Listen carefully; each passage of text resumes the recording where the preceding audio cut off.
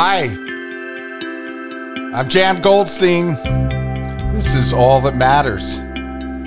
You know, I'm so nostalgic right now.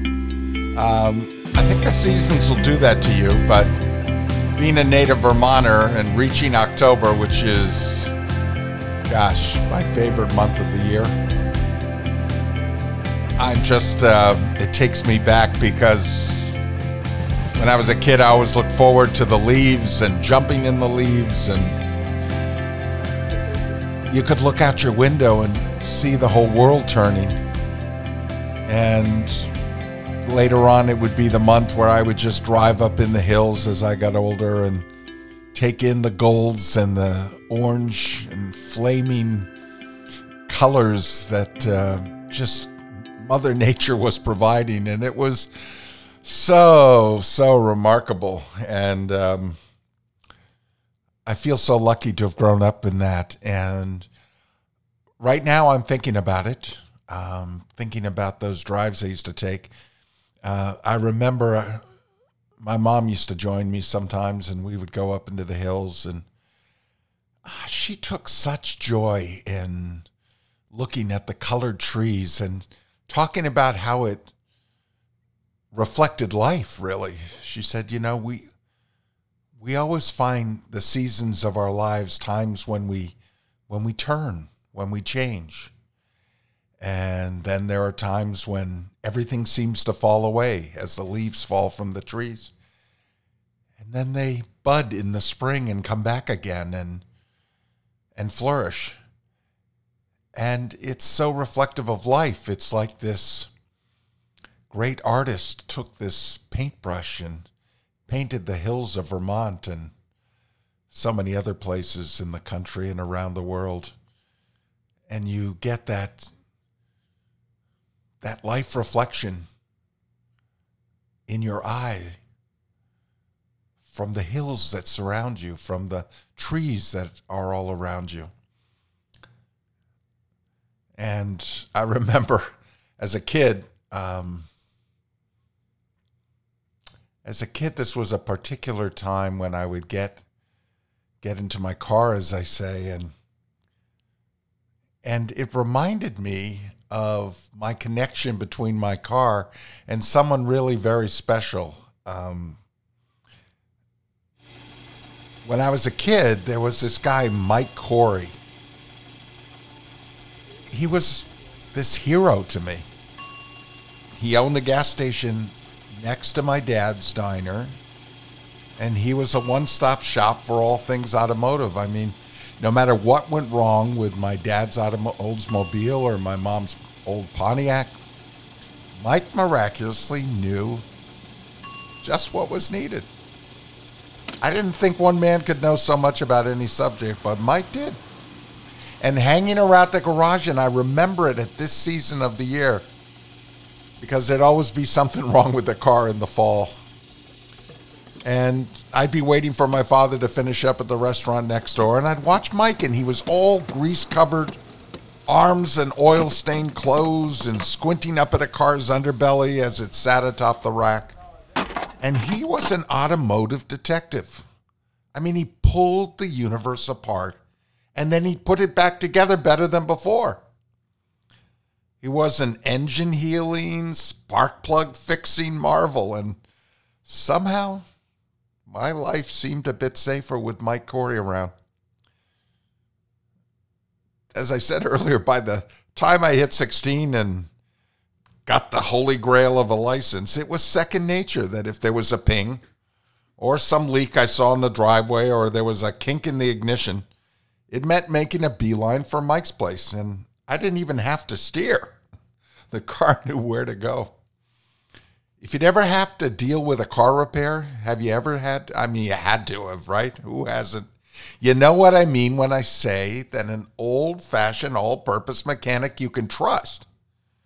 The way we trusted Mike, he's worth his weight in gold. Which leads me to what passes for service stations in our current can't catch our breath existence. I mean, right now, most of the time we pull up and we stick our credit card in and we have no connection, no interaction. Most of the automated fuel ports lack even a semblance of contact.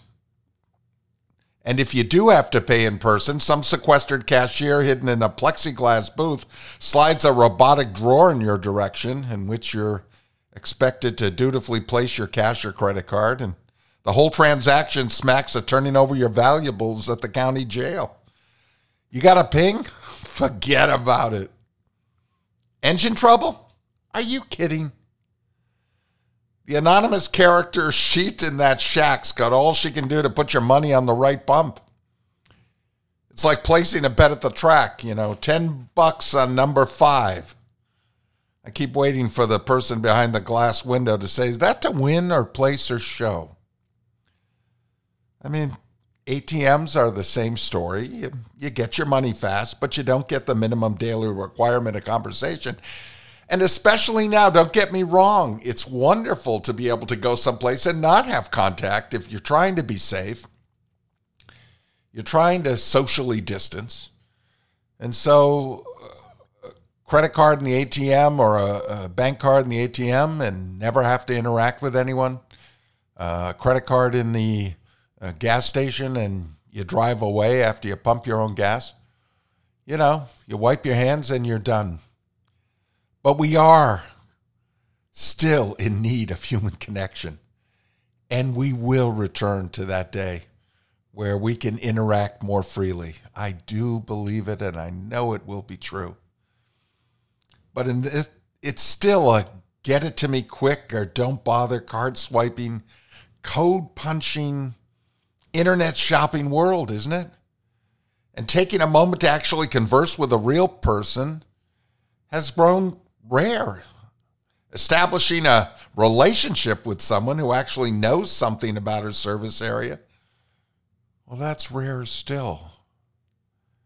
And we can do something about that. Not all the Mike Corys of the world have gone the way of the dodo bird. They aren't all facing extinction. You'll find him in a small town diner where the owner is the man actually cooking the food and serving up the pie he baked himself that morning. You'll uncover her in the person of a tailor and the little local cleaner around the corner from the mammoth take a number version the whole city seems to use. Yeah, he's the one who lets your pants out. You're depressed on account of the few extra pounds he's noticed you're carrying around since the holidays. Says he'll be happy to take them in when your New Year's resolution to lose weight kicks in. She's the doctor who's actually willing to close the door for a heart-to-heart, who knows the names of your kids, has more than a fleeting connection to not only your body, but your spirit as well.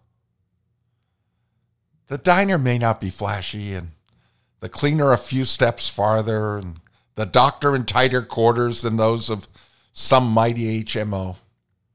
The point is, they're out there. These wondrous people like Mike Cory who care about what they do. Perhaps of greater consequence to our spiritual health, they share their passion with and authenticity with the rest of us. They're little miracles of the genuine article in an increasingly franchised world, worth the extra few paces or looking past the time-worn exterior. Right now, it seems to me they're the teachers who are taking so much time and asking about your kids. They're the people who are helping clean and who actually know your home or your neighborhood, who maybe take an extra moment to ask how you are at the grocery store, who recognize your face and you recognize their dedication. There are authentic voices, authentic people all around. And it behooves us to take an extra moment to connect with them. Oh, don't get me wrong. I use ATMs all the time, and there's something to be said for no-nonsense transactions, especially when you're the one picking up the dinner, and especially in this crazy moment we find ourselves in. But still, For the sake of expedience and to the glory of progress, I can't help but feel the human voice growing a bit fainter. We deserve better, don't we? When we take the time to listen to those with whom we interact, be it a business person or a commercial transaction or a crossing guard, whoever it is, we can discover the authentic voices that remind us how strong and how passionate our own voice can be. And when we listen to those who take pride in their work, who go about their business with genuine enthusiasm, who show an interest in others, we are reminded of how good life can be, even with all of our challenges, especially right now. For in such encounters, we're listening to passion and caring personified. Such awareness brightens our soul's humanity. Authenticity is part of what the universe is sending us if we'll tune our ears to the real thing. Every once in a while, while I'm pumping my own gas at some sleek get-it-and-go establishment in a hurry to get who knows where, I catch a voice from my past whispering in my ear. Hear that ping, kid? I can fix that for you. I hear you, Mike. I hear you.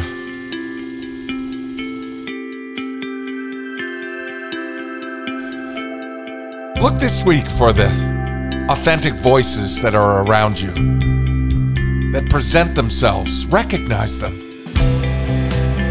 And recognize your own authentic voice.